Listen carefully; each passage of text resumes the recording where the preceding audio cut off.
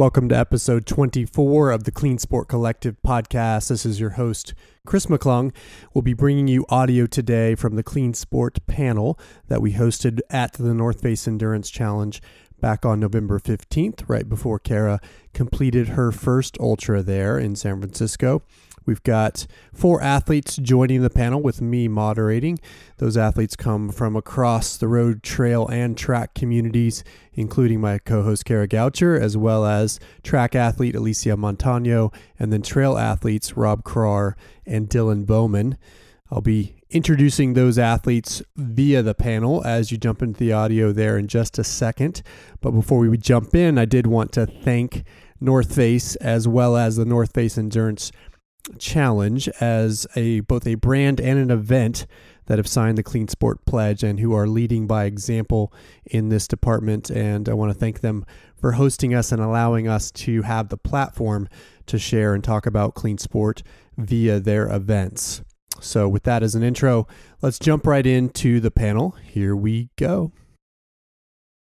Well, let's get started. I want to welcome you to this live recording of the Clean Sport Collective podcast with a pretty amazing set of guests here. I wanted to introduce them as we go. We've got right to left here, first of all, a man who has won a little race called the Western States 100 you may have heard of.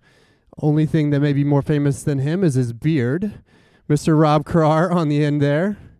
We've got a multiple-time podium finisher at Leadville and Western States, as well as someone who's won a little race in Japan called the UTMF around Mount Fuji, which is pretty tough. So we've also got here Dylan Bowman. Welcome, Dylan Bowman. And you may know Kara as a 2-time Olympian, a silver medalist in the World Championships, a 2-time podium finisher in World Majors. She's also a clean sport whistleblower, or as I like to call it, truth teller. Welcome, Kara Goucher. And then we have the shorter distance on this end with, but as much suffering. We know that, Alysia. So we've got a 6-time U.S. champion who has also now properly been awarded her bronze medals from the World Championship. She is an advocate for women and women athletes with the hashtag Dream Maternity. Welcome, Alysia Montaño. You and I will be sharing a mic. Perfect. I'm going to start with you, Kara, because I think it's interesting that we're having a podcast with actual audience members to talk about clean sport. That might not be something you would have seen 5 years ago. So talk about how you feel about the momentum building on this topic and why it's important. I mean, how much time do you have? I think it's important because it's the future of our sport and it's the integrity of our sport. And, you know, when we decided to start the Clean Sport Collective a few years ago, we didn't know where it would go or what it could do, but it seems to be building momentum, and the public seems to care about protecting the sport. Brands seem to be signing on and caring about protecting the sport. And yeah, it's just really cool to see people from all walks of life caring about it and just keep pushing forward. And a whole audience watching. I want to go to you, Alysia, because you've been a topic of news in this area because you recently properly received your medals in Doha, two bronze medals that should have been awarded to you almost a decade ago. I want to talk about, or have you talk about that experience. What was it like to actually get the medals that you actually earned? It's okay if you cry. Wow. So, yeah, I mean, I think it's a surreal experience, but I don't think it's an experience that should be one for anybody. I think just a little background, I've been a professional track athlete for over a decade now, and I did race clean in all of my races, but in 2011, 2013, I raced against dopers for the better half of for my entire career, to be completely honest. And I did win a bronze medal that I never got. I finished 4th place, which is for us that are, people understand, like, it's gold, silver, bronze. So fourth is like the loneliest number. But I could take finishing fourth place if I knew that I finished fourth place against true athletes, but the fact that I knew that they weren't clean was pretty painful. And I do think that for me, it really killed the sport, because I felt like, okay, maybe in a month, and then to continuously race against athletes that were doping and we're not doing it true, is just like, I really had lost faith in our federation and people that were supposed to be protecting us in the sport, and ultimately did end up killing the sport for me for a while. I was in a whole nother zone about what I was going to be doing. And ultimately, I mean, I love running and I love competing. I just felt like doing it for the IAAF wasn't the space for me, because it was like being in an abusive relationship. So to come back to 2015 and be actively in competition in track and field, before I decided I was going to add 2 more children to the brood, the news started to come out. Like, there was this first leak. So I felt like there was all these roller coaster rides where I'm in these amazing highs of my life and things are going fine, and you're just like kind of trying to forget about it. And then they're like, there's a McLaren report about these dopers, and then they name people that you always knew were doping, and you're like, yes, it's going to happen. And then it doesn't happen. And it's like this roller coaster ride that I feel like clean athletes end up going through, while I don't feel like the athletes that are doping pay enough for it. And I don't feel like, for instance, for me, the IAAF was a federation who they covered up the doping, and that is unforgivable to me. And I still don't think that they're paying enough for it. And I understand I'm talking a lot, so let me just get to feelings. So I think finally coming into, this 2015 is when this McLaren report came out. It's 2019, and I'm receiving 2 medals in one instance. I think when you talk about the feelings, I try to be like positive, but I feel like that sometimes false positivity is even more negative, because you don't allow yourself to feel feelings that you are valid in feeling, because people are looking at you, you're like, well, you're getting the medals, like, woohoo. I flew my family to Doha, which was no easy feat, a 5-year-old and a 2-year-old. And then, IAAF didn't offer to pay anything. They were going to pay me they were going to fly me there by myself and then fly me back out. So they were giving me a 1-night stay, fly to Doha to pick up these medals. And I was like, bullshit. Like, I just just called a spade. And I was like, okay, so you guys want me to come pick up these medals that you cheated me out of by myself and celebrate by myself. Like, somebody needs to figure something else out, because I'm not paying for this and my family's coming with me. So USATF ended up picking up that fight. IAAF hid. I've got another fight to do, but they basically hid, and USATF did pay for my family to come there. I still had to come $2,500 out of pocket, because my parents are teachers, and I wasn't going to go and pick this up without them. So we did pay for my parents to get there. And so when I got those medals, just so you guys paint a picture, it was the stadium in Doha was like literally crickets, to be completely honest. And my parents were, if you guys have ever seen a stadium, it's big. So I'm on this side, and my family's way on the other side of the stadium. So I immediately stepped up on stage and just like literally felt like bursting into tears, because we came all this way, and like they probably couldn't see me. I didn't know where they were, and there's no one in the stands. And just trying to appreciate the fact that I was getting these medals. So I'm still in conflict of how I feel, to be completely honest. I went up for one ceremony. There were back-to-back ceremonies, and stood next to Janice Kipkoski, who was the silver what was she going to be? She was the bronze medalist, and so she basically handed me her bronze. She moved to silver, and then I ended up getting the bronze medal, and I felt like I was already trying to keep it together and feeling emotional, and then walked off for 5 seconds before walking back on to get my 2013 medals, and then I just completely lost my shit. But and because Brenda Martinez was there, was a American athlete, we would have finished at that time together. We would have both held up the American flag. We would both be able to run around, hug each other, and like just see the tears in her eyes, and then her looking at me, and both of us were just. There's a picture of us like looking at each other. It looks like we were getting married at the altar. But anyways, I'm not really describing how I feel, because I don't really know. I feel a lot of feelings. And I think I'm trying to hide the ones that are going to make me sobbing on the floor in fetal position. It's okay not to know how to feel. I want to bring Rob into the discussion as somebody who operates in the trail world, but I would assume pays attention to the road and the track. How do you feel when you see things like this happening in the sport of running that's maybe not trail, but you can at least see it as a fan and relate to it in some way? Yeah, certainly. I'm not too dialed into the track and field world these days, but having come from... Is that on? Can you guys hear me all right?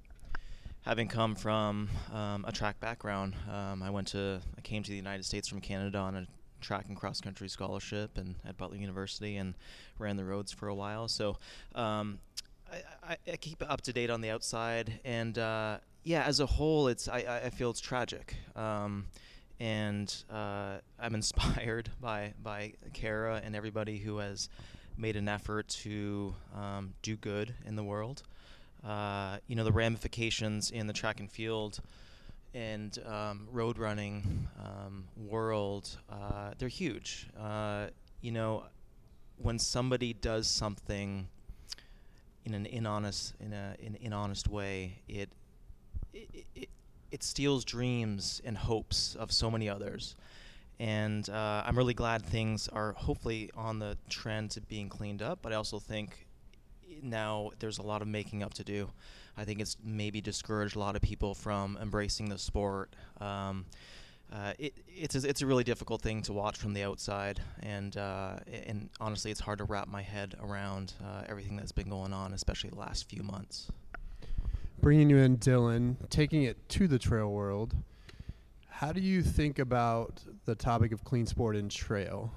How would you consider the culture? Well, I think, first of all, it's an honor to be on this panel. And I think, as I was saying to Rob yesterday, I feel kind of out of place up here because I've maybe been drug tested a total of 4 or 5 times in my whole career. And I don't know that much about anti-doping, though I have followed much of what Kara and Steve and the other brave whistleblowers have done recently, with much admiration, I should say, as Rob said. But, I'm very fortunate in that I don't feel as if I've ever been cheated out of anything. I recognize that is a fragile thing and something not to be taken for granted. And it is good in our sport that we do have these discussions. And I think these types of discussions are only getting more frequent and louder, and that is the first step, though we lack much of what track and field does in terms of the infrastructure to police this stuff. So really it does fall to us as athletes to be honest. And what you guys started, where just a bunch of us professionals just pledged, okay, if I ever fail a drug test, I promise I will quit and retire forever. And that's pretty much just the honor system. And that's as good as we can do for now, which is not great. But as I said, I'm not also in despair, because I really do feel that for the most part our sport is clean at the moment, and I don't feel like I've been cheated, and I can see how terrible it would be if I did. Why do you think that is? What do you think it is about trail that's a little bit different? I think a lot of it has to do in that it's just a younger sport, and to be quite honest, the economics of it aren't the same. I should say that I'm not so naive to say that it doesn't happen, because I'm sure it does to a certain degree. My feeling is that it's not a rampant problem as it may have been in track and field, and as it certainly was in cycling. And that's just my feeling. But I can give you an example of what we do, basically. For many of the races that I go to, I have to take just a standard CBC blood test, which is theoretically establishing like a biological passport. It's not doping. It's not a targeted test. And anybody who is sophisticated enough to dope is sophisticated enough to pass a targeted in-competition test anyway. So if I do get tested, it's in competition. So I think the reason why it doesn't happen is just because we don't have a governing body. And Rob can talk more about that stuff, the things I don't really understand that these guys have dealt with. But we don't have the governing body or the infrastructure to come to my house at 6 o'clock in the morning and force me to take a test. Kara, bringing you in here now to talk about the recently announced Alberto Salazar ban, 4-year ban, which obviously you were a big part of making that happen. Do you view it as a watershed moment, a shift in track and field that will hopefully help move this in the right direction, or not?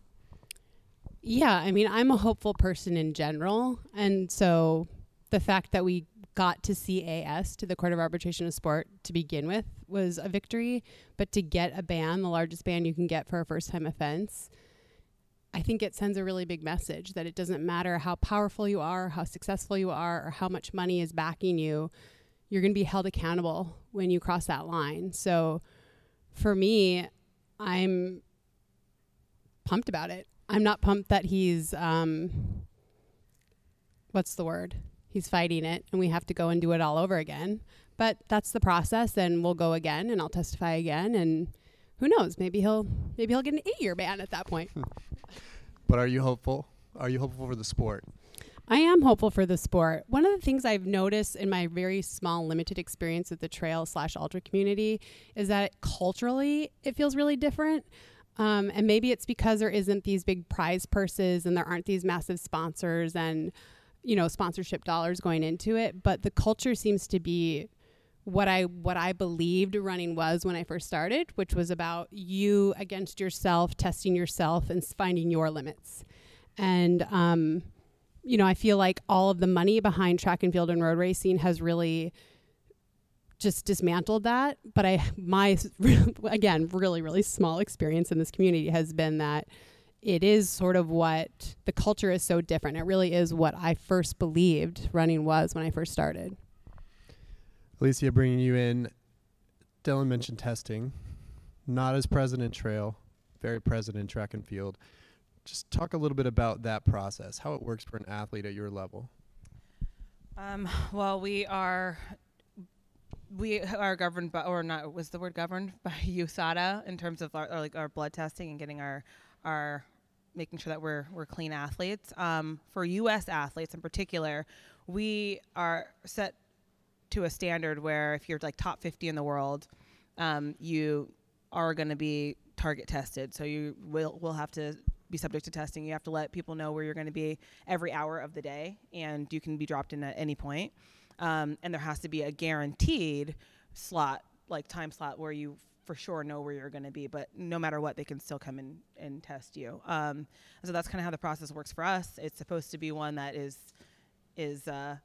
should be able to be like random testing and should get rid of some of the dopers. However, that's obviously not happening because globally or internationally, we're finding out that there's many countries that are not under the same protocol that we have with USADA. So WADA is supposed to be helping with those other countries, but we found out that wasn't really happening. So there's plenty of countries that aren't under the same standards that we are, and is also they're only getting tested when they go in competition. So if I don't fully know how doping works, but I do know that people use doping to train. So when they show up to competition, they've already done like the work. So half the time they can get away with it. How often would you be tested in a year? For me, well, they don't care about me anymore. They're like, she's pregnant again. How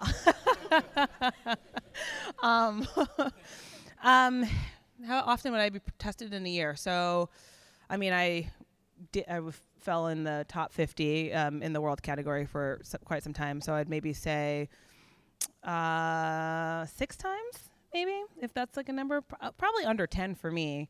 And it would be, if I went to USA Nationals sometime around there and some random time before that and like in between that and outdoor nationals, and then some trickles of time between that and a world championship. So our season is, if you do indoor, it's from like February through September well, now they just like race in October, so kudos. But but yeah, so in that time frame, there would be like maybe 2 times before indoor nationals, maybe like a few times, like 3 times before outdoor nationals. At outdoor nationals, I get tested there, and then like maybe a few times before world championships, and then at world championships, and then maybe like 1 time in the off season for me.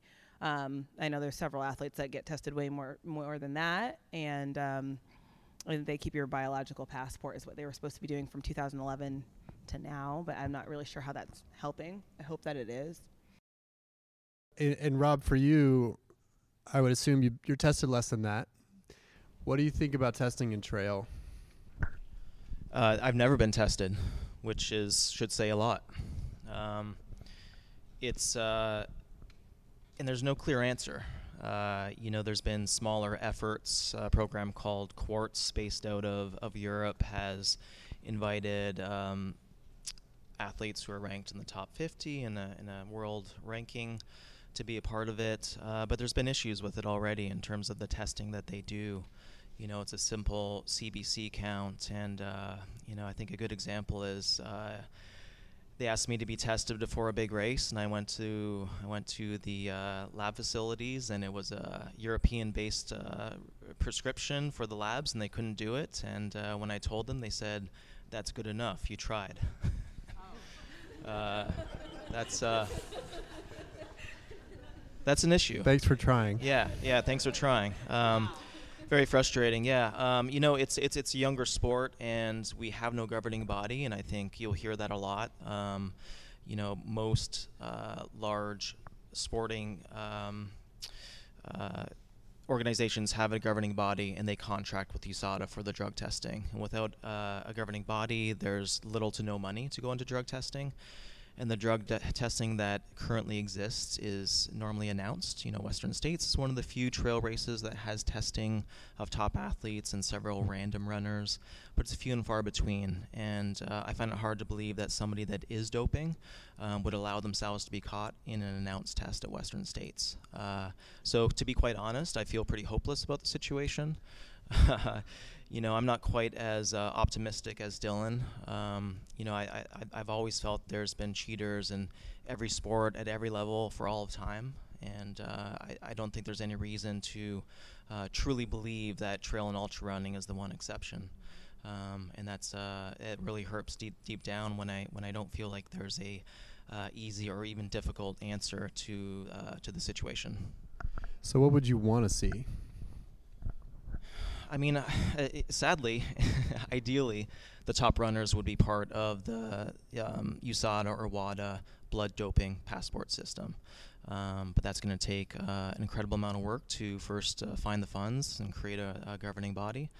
But, deep down, I'm sad that it even comes to that, because I'm an honest person and I work hard, and part of me just doesn't want to do it because I know I'm honest and it's other people spoiling the fun. But obviously I would hop on board and I would support any efforts to head in that direction. It's a big chore, and it's not that I don't want to be part of it. I would want to be part of it, but I feel like I have larger battles to fight in my own life. And I feel at this point my energy is best focused on setting a good example, sharing with others, hosting camps, coaching, creating a positive, welcoming atmosphere to get more people outside, to get more people making positive change in the world. It's a real uphill battle, and it's difficult to see a bright future in ultra running in the short term. Well, all that's important. The culture is so important. I mean, the famous doper line is, "I've never tested positive." So testing isn't the only answer. Dylan, bring you in. You talked about pledges earlier, and that's one way to set the tone. What are other ways to promote that culture, you think? Well, I think Kara has noticed and recognized, and I think rightly, that the culture is, I think, a lot different in trail running than it is in road and track. And I don't know why that is necessarily, but I think part of it has to do with the fact that it's not country driven a lot of the time, because as we've seen, like with some of these Olympic teams, some of that stuff is kind of pushed from the top level, from kind of like the Russian doping scandal and who knows what else is happening. And for us in our sport, we don't really have that. And the community of people who seem to find the sport don't usually come from, sort of like cutthroat athletic backgrounds or, serious. It's usually just people who like to enjoy time out in the mountains. I don't know if it attracts a different person. But, I guess, as Rob said, I do feel kind of optimistic about the state of our sport. But I guess to give you an anecdote, I do recognize that we are setting ourselves up for serious problems, because the last time I was tested in competition, they had me pee into a cup. Well, first of all, I was in a line with a bunch of other elite athletes at the registration, and they were all getting their finger pricked, so I assumed we were just doing the CBC thing. And I came up to get my finger pricked, and they said, "Oh no, you actually have to go into this room." And so immediately, it made me feel as if all the other athletes around me were looking at me suspiciously, which didn't make me feel good. So I then am the only one in the line that has to go into a different room and pee into a cup. And I don't know a lot about anti-doping, but I know enough to know that when you pee into a cup, somebody needs to be there watching you. And there was nobody there watching me. And so I pee into the cup myself, put the lid on myself, don't have a B sample, and hand it over to them, and just feel like, this is my life and my career in your hands. This isn't right, if you're going to test me, please do it the right way. And so that's a problem. So even though I don't feel like I'm necessarily competing against a bunch of dopers, and I don't look at the guys that I race against and think suspiciously about them, I do recognize though that, yes, people will cheat, and the way the system is set up now, for those individuals who are willing to do that, it'd be so easy, and that's an awful thing. So the only thing we can rest on is that cultural difference, and just pray that it remains the same, I guess.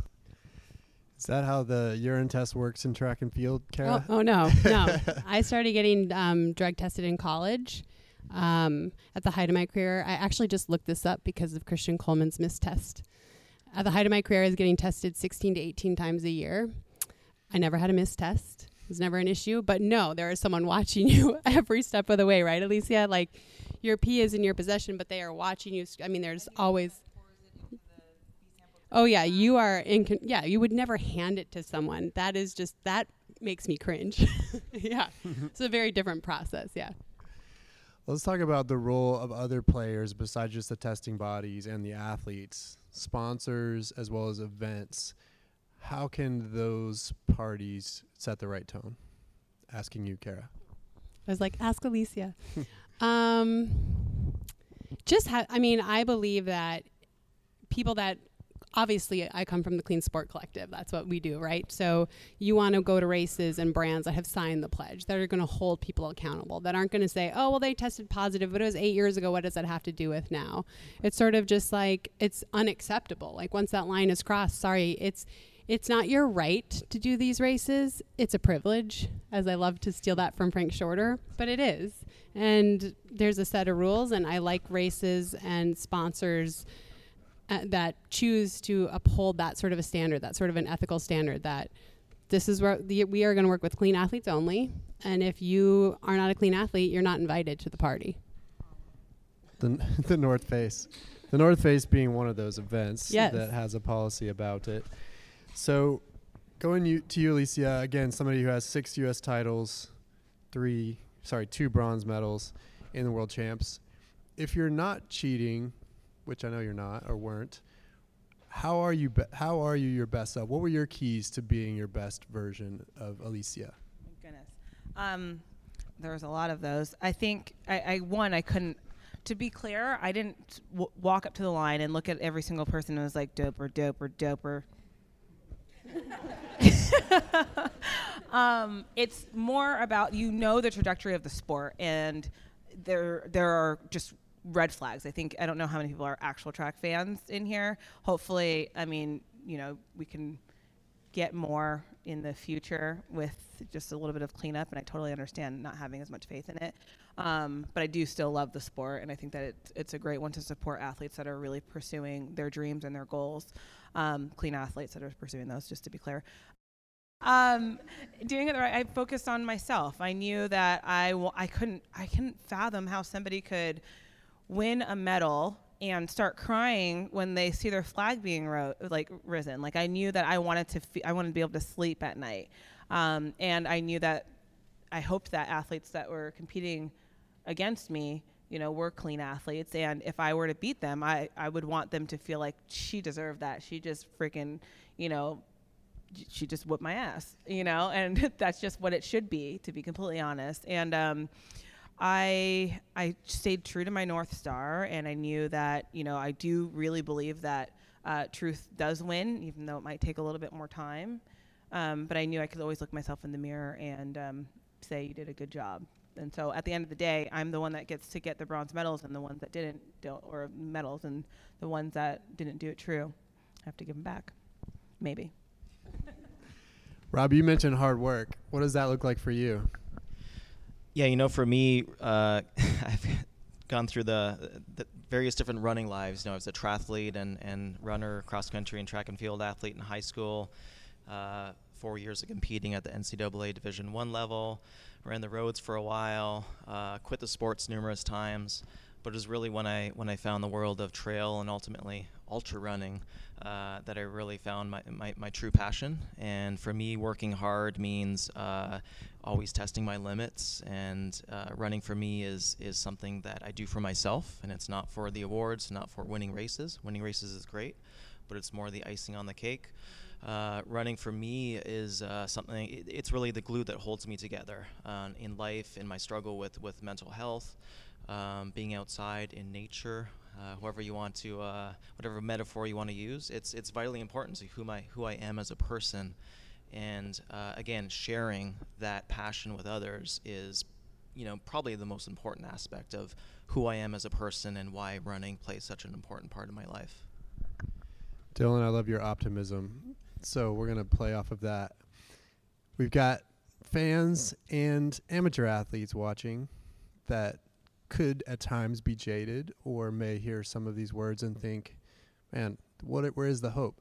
So what would you tell the fans and the amateur athletes, not only about hope, but also about what they can do, what their voice can do? Well, I think, again, what Rob said earlier kind of stuck with me, and just like setting a good example. And for fans who are cynical, the only thing you can do is to practice the right way and not, cut corners yourself. And if and when anything were to become public, or, if the sort of status quo of the sport now, at least as I see it, were to drastically change, then to use your voice and to, vote with your dollars too, and only support those brands that are supporting athletes and that are supporting efforts like this. And, I know in track and field, with all the crazy controversies going on now, I think, there's a lot of people who are doing that, who are going to be voting with their dollars when it comes to the brands that they choose. And, I would hope that would be the same, in our sport as well. And obviously there's a lot of crossover. But, for, the fans of the sport, I think there's so many amazing athletes in our sport to cheer for. And there's so few people, at least for me, who, are hard to cheer for. So, get behind the people who you believe in, and, who are setting the right example. People like Rob, he's always been somebody I've looked up to and admired. And, I think that's probably the best way to go. And Kara, there is hope, because when you catch people, that's a good thing. And I think often as fans, we think that's a bad thing, or we maybe grasp on the negativity of that. But catching people means the system's working. So talk a little bit about that.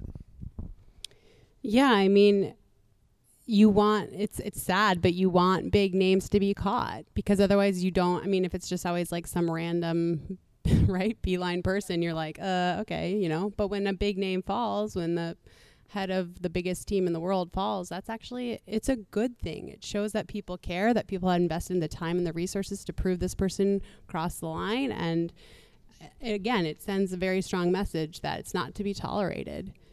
So again, I'm a hopeful person, and I've been through like literally hell and back, and I'm still here. So there's reason to be hopeful. Yeah.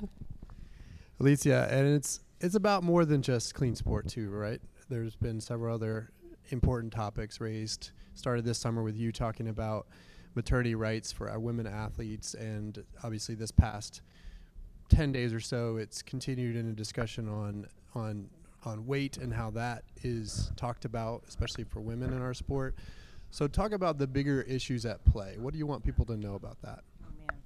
Oh man, the bigger issues at play is there's a huge cultural and systemic issue that we face in sports, a win at all costs mentality, which isn't it's not the right mentality. Ultimately, it damages people's lives, damages people's health. It takes away from the pureness and the incredible optimism that you should be able to have as you pursue goals, dreams, and just enjoy your community and the company of the pursuit of a better version of yourself. I think Clean Sport Collective is doing just such a great job in allowing for consumers and fans to recognize who has great ethics and moral values. And I do think it brings us back to what are your values? Like, how do you think about ethics? Do you have ethics? Do you have integrity? I think it's about all of that. And, when we just talk about what we face in sport, and it isn't just women in sport, but in large, I think women are a huge target for things like weight, emotional abuse. I think men also face those sort of things too. But we've not only faced that in sport, we've been facing that across the globe in all industries, and it just also carries over into sport. And so I think that this is the time where, at least for me, we've said enough. We're tired of not being able to pursue happiness in the way that we deserve to. We have one life to live, and for some of us, it's shorter than others, and regardless, it still is a blip of time in which we deserve to have an opportunity at ultimate and whole happiness. What does it look like to be an ally in that conversation? Oh my gosh. An ally in the conversation of fighting for, yeah. Well, I mean, I am the person to be supported. It's, to be honest, it can be exhausting. I'm a human with emotions, and I need to also protect my mental space. However, I feel like if I do not speak out on these topics that we end up having a bunch of whispers about and behind the scenes conversations, then nobody in here would know that these are topics that we face that are not allowing for us to progress, and they're not allowing us to reach the heights of careers and, like I said, our lifetime happiness. I think every single person in here deserves to be whole. And whole can come with family and however you see that. And for me, it includes children. And whole can mean I have the fairest opportunity to pursue a dream and a goal, even if it means I won a medal and I end up fourth, but against everybody else who wanted to do it true and fair. And for somebody who's, to answer your question, what it looks like for me is, I have to put the pedal to the metal. Is it the pedal to the metal? The metal to the pedal, which way is it? Go away. And it's hard. It's hard to be the person who is trying to pursue your own, like you said, like Rob said, fighting your own battles, but also knowing that there are really big battles to face that also are a part of your smaller battles or even your own bigger battles. And I think just the collective voices, and I need people behind me, and I need people to, as well as like everybody else, we need for you guys to believe in us, and we need for you to also jump on board with the initiatives and the things that we're fighting for. And we need you to do things like fuck Nike. And just like truth be told, because what ends up happening is we have these really, really big corporations, and they continue to be the ones that get to hide behind the people that are doing the things, but they continue to support them. For instance, in track and field, and I'm fine, I'll just name names.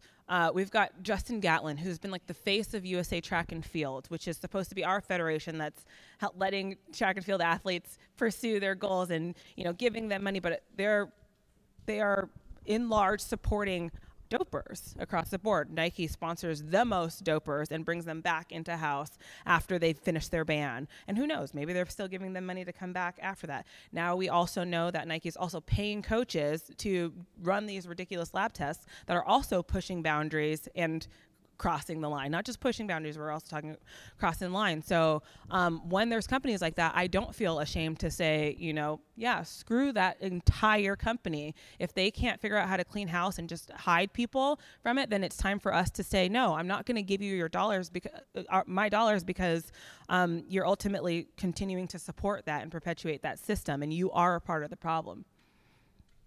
Preach. I believe you, and I support you. All right, let's switch to a little lighter note, and then I'm gonna open it up for questions in just a second. So if you have those, I'm gonna be passing around the wireless mic. Kara, tomorrow, I think there's a little race that you're doing, maybe your first ultra. How do you feel about that? I'm terrified. I really have wanted to do this for a very long time, basically since I watched a race about Western States back in 2013 when I was injured on my stationary bike. So again, I realize this is not a 100-mile race. I'm doing the 50K. But I've wanted to do this for a really long time, become an ultra runner. But full disclosure, it's been an exhausting couple of weeks. And, I've really shared myself with the public, and it's tiring. And so I'm coming in here a little beat up emotionally, but I'm really excited to just be out there with a bunch of positive people and hopefully finish and officially be an ultramarathoner.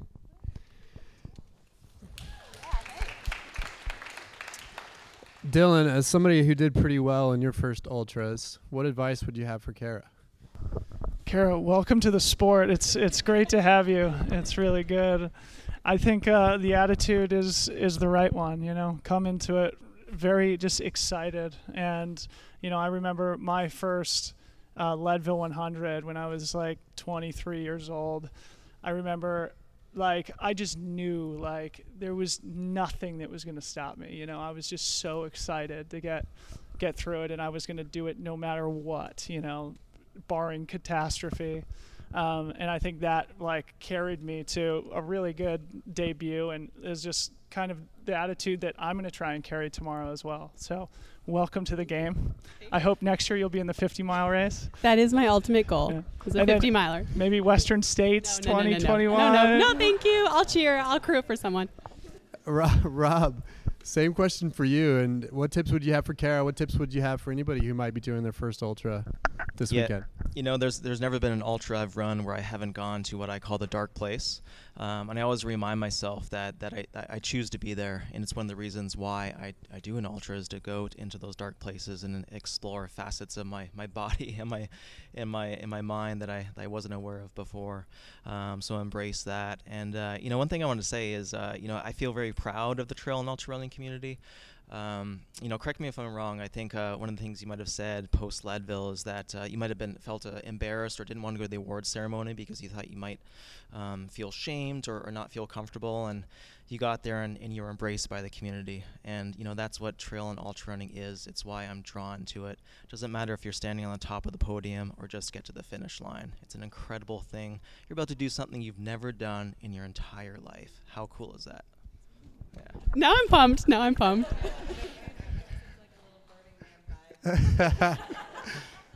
All right, we got you fired up, Kara. Now we're ready. All right, so let's open it up. Anybody have questions for the panel? Come on, don't be shy. Alysia. Are there shorter distances in which I might be able to partake? believe so, on Sunday, right? 5K, half marathon. You can handle that, marathon. right? Anything you like. The man to get you entered is in here somewhere, so we'll might work that out. All right, questions. Other questions. Julia is asking, what tips did Kara and Alysia have for the trail community to face this challenge with clean sport? I do think that maybe one of you two, no pressure, but a little bit, should come up with a system that you think would be fair and propose it. Because I mean, I do think it is only a matter of time before people start figuring out ways to infiltrate the amazing positivity that you do have, and I don't think you should wait until that starts to happen. And maybe it's, you guys could maybe come up with a proposal that would help keep the sport pure. And like things like just leaving the sport forever is one thing, but also like a pledge that's like you promise to give back every single dime that you took from like your entire career, even if it's like I didn't cheat during that time. I think things that are like that severe keep people away from doing things like that. Just to give everybody context, there have been things that we have done similar to that, and it sounds so innocent, as you said, of just like saying, I promise that if I test positive, I will retire. It sounds so silly, but that's one thing that we have done. Rob and I have been involved in conversations too with groups of athletes who we've proposed, ways in which we can crowdfund it ourselves, pay into a WADA or USADA protocol ourselves. We haven't been able to get anything off the ground yet, but I do recognize it, and I don't want everybody here to think I'm, sweeping it under the rug. So. Yeah, I think importantly, earlier this year was probably the strongest push thus far, at least in my ultra running career, to establish some type of self-supported testing process. The idea was to work with USADA on a program where we wouldn't be in the whereabouts program, but it's the second tier. I'm not sure the name of it. And it started out great. There was a great enthusiasm, but as the email chain grew longer and longer, then you throw in the legalese and the requirement for lawyers and possibly a 401c, and it got bogged down, and the leaders of this effort, it became too much. So I would certainly think we're always open to somebody with the time, energy, and finances to help us. But to reiterate, Dylan, I don't want people to think that we're not trying. We are, but it's a very uphill battle. My question is more about just, some of us are going to be on the starting line. We're not in 100% as far as like our fitness, or maybe there's a little injury that's like on our mind right now. What are some? It's a bit of a tactical question, but what are some of the things that you guys have done to prepare for that going into the start line so that you can still have a good experience out there?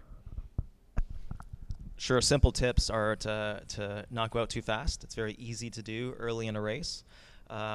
Going out too fast and fueling are the two biggest mistakes that I think anybody can make in an ultra distance race, especially newer folks to the sport. So fuel early and fuel often. If you get behind, you're never going to catch up and have your best race. So if you're doing the 50 miler and it's 5:30 in the morning, pitch dark, and the last thing you want to do is shove a gel down your mouth, you got to shove that gel down your mouth or you'll fall behind. So be smart early on and fuel well. Other questions? First, thank you all for being here. You guys are inspiring for all of us amateurs. I have a question. So where does your mind go when you're running? That's A. B is when you're in that dark place, Rob, you described, and all of you I know have faced it. Where do you bring your mind to? Do you have mantras? Do you think about different things? So A, where's your mind usually when you're running? B, where do you go in that dark place? Sure. One of the beautiful things about running long distances, especially a 100-mile race, is I get lost in the moment. And I feel like I have a very active and wandering mind in everyday life. And to me, that's a special opportunity to stay so present and in the moment. And there's never a single thing I think about in those dark places, but I always remind myself of the sacrifices I made in training, and not just the sacrifices that I made, but others as well, especially my wife, Christina. Not that they would ever be disappointed, but I don't want to disappoint them. So I think about getting to the finish line no matter what. And sure, there's sometimes mantras. I'm not sure if there's any kids in the room, but one of my favorites was Western States in 2014, moments before the start of the race. Christina grabbed me by the shoulders and looked at me in the eye, and she said, "This is your fucking race. Don't let anybody take it away from you." It's really out of character for her, but that stuck in my mind. That was my mantra. I repeated over and over and over until running around the track and at Placer High. Dylan. It's similar to Rob. It's very helpful for me to think about my wife who's here tonight, and I have a big family and lots of friends, and they've all sort of like fallen in love with the sport as well. And so no matter where I am, I know that like I have family watching on the internet. Oftentimes my wife's there with me, nervous as hell, and babysitting me through 20-hour races. And it really does help to know that like you have the team behind you, your sponsors at home, just the people who are watching on Twitter and live on the live stream. It goes a long way to keep you moving. Kara, what about you from the marathon days? In the marathon, honestly, a perfect race was like, remember in the old days, I don't know if you're young enough, but like the TV would go off at midnight and it would just be like fuzz. That would be like my dream scenario, that for 20 miles it was just fuzz. Yeah. And then I would come to attention and I'd have like a mantra, and then I would like focus in. But that would be back then like the dream scenario. But the one trail race that I had that went so poorly, and I was in such a dark place. Like, I mean, I had these horrific thoughts about like literally just dying. I relied on other people. And I didn't even ask them for their help. People were just helping me. So that would be my advice tomorrow. If you have a bad patch, is just say I'm having a really, really bad patch. Because there's the people, in my experience, were so amazing. They're the ones that got me through that. The longest competitive race I've been. I don't have that much time to think about much, to be completely honest. Oh, the line's here. Great, push. So I apologize for that. An 800 is a horrific race, Alysia. So one last question. Anybody with a final question? So first, I just want to say thank you to both Alysia and Kara for your courage. Just as a recreational runner, I can only imagine how challenging it's been. So I just want to say thank you first. There's something else I wanted to just mention that I think are other benefits for what you're doing, again, at the more recreational level, and that's about modeling. Because when it comes to recreational running or trying to get into Boston, the same issues of integrity and character play out there too, and it's definitely way less regulated, for example. So by setting those models at the top, at least I think it's going to continue to have really positive trickle-down effects just for us at the everyday level. So just thank you. There's less of a question about that, but Thank you for that. And that's actually a really great, important point. I think sometimes as like elite athletes, we get put on this pedestal of, what matters more. And I think that the point that you brought is just about integrity, and it is a trickle effect of just recognizing everything that everybody is pursuing does matter, and everybody deserves the right to pursue it in its truest form and its truest fashion. So I do hope that you guys keep fighting about, banditing and things that don't belong in the sport and that take away from your right to do it true and fair. We'll make that the last word. Alysia, thank you. Thanks to all of our athletes. I want to thank the Sports Basement for hosting. I want to thank North Face for allowing us to have this platform, and thank all of you for coming. We really appreciate the support. So there you go. Our Clean Sport panel at the North Face Endurance Challenge. As a bit of a postscript, Kara did go and run the 50K the next day and successfully completed her first ultra, as well as finished on the podium along the way, finishing third female in the 50K that next day on Saturday. So, again, thanks to those panelists who joined us, Rob Krar, Dylan Bowman, Kara Goucher and Alysia Montaño, and thanks to them for all they're doing for our sport. Thanks to you, the listeners, for always listening. As always, you can join in by going to the website cleansport.org, signing the pledge, sharing that with brands that you would like to support and purchase from, and then, of course, following us on social media at CleanSportCO. That's at CleanSportCo on Twitter and Instagram. And with that, we'll wrap it today and talk to you guys next week.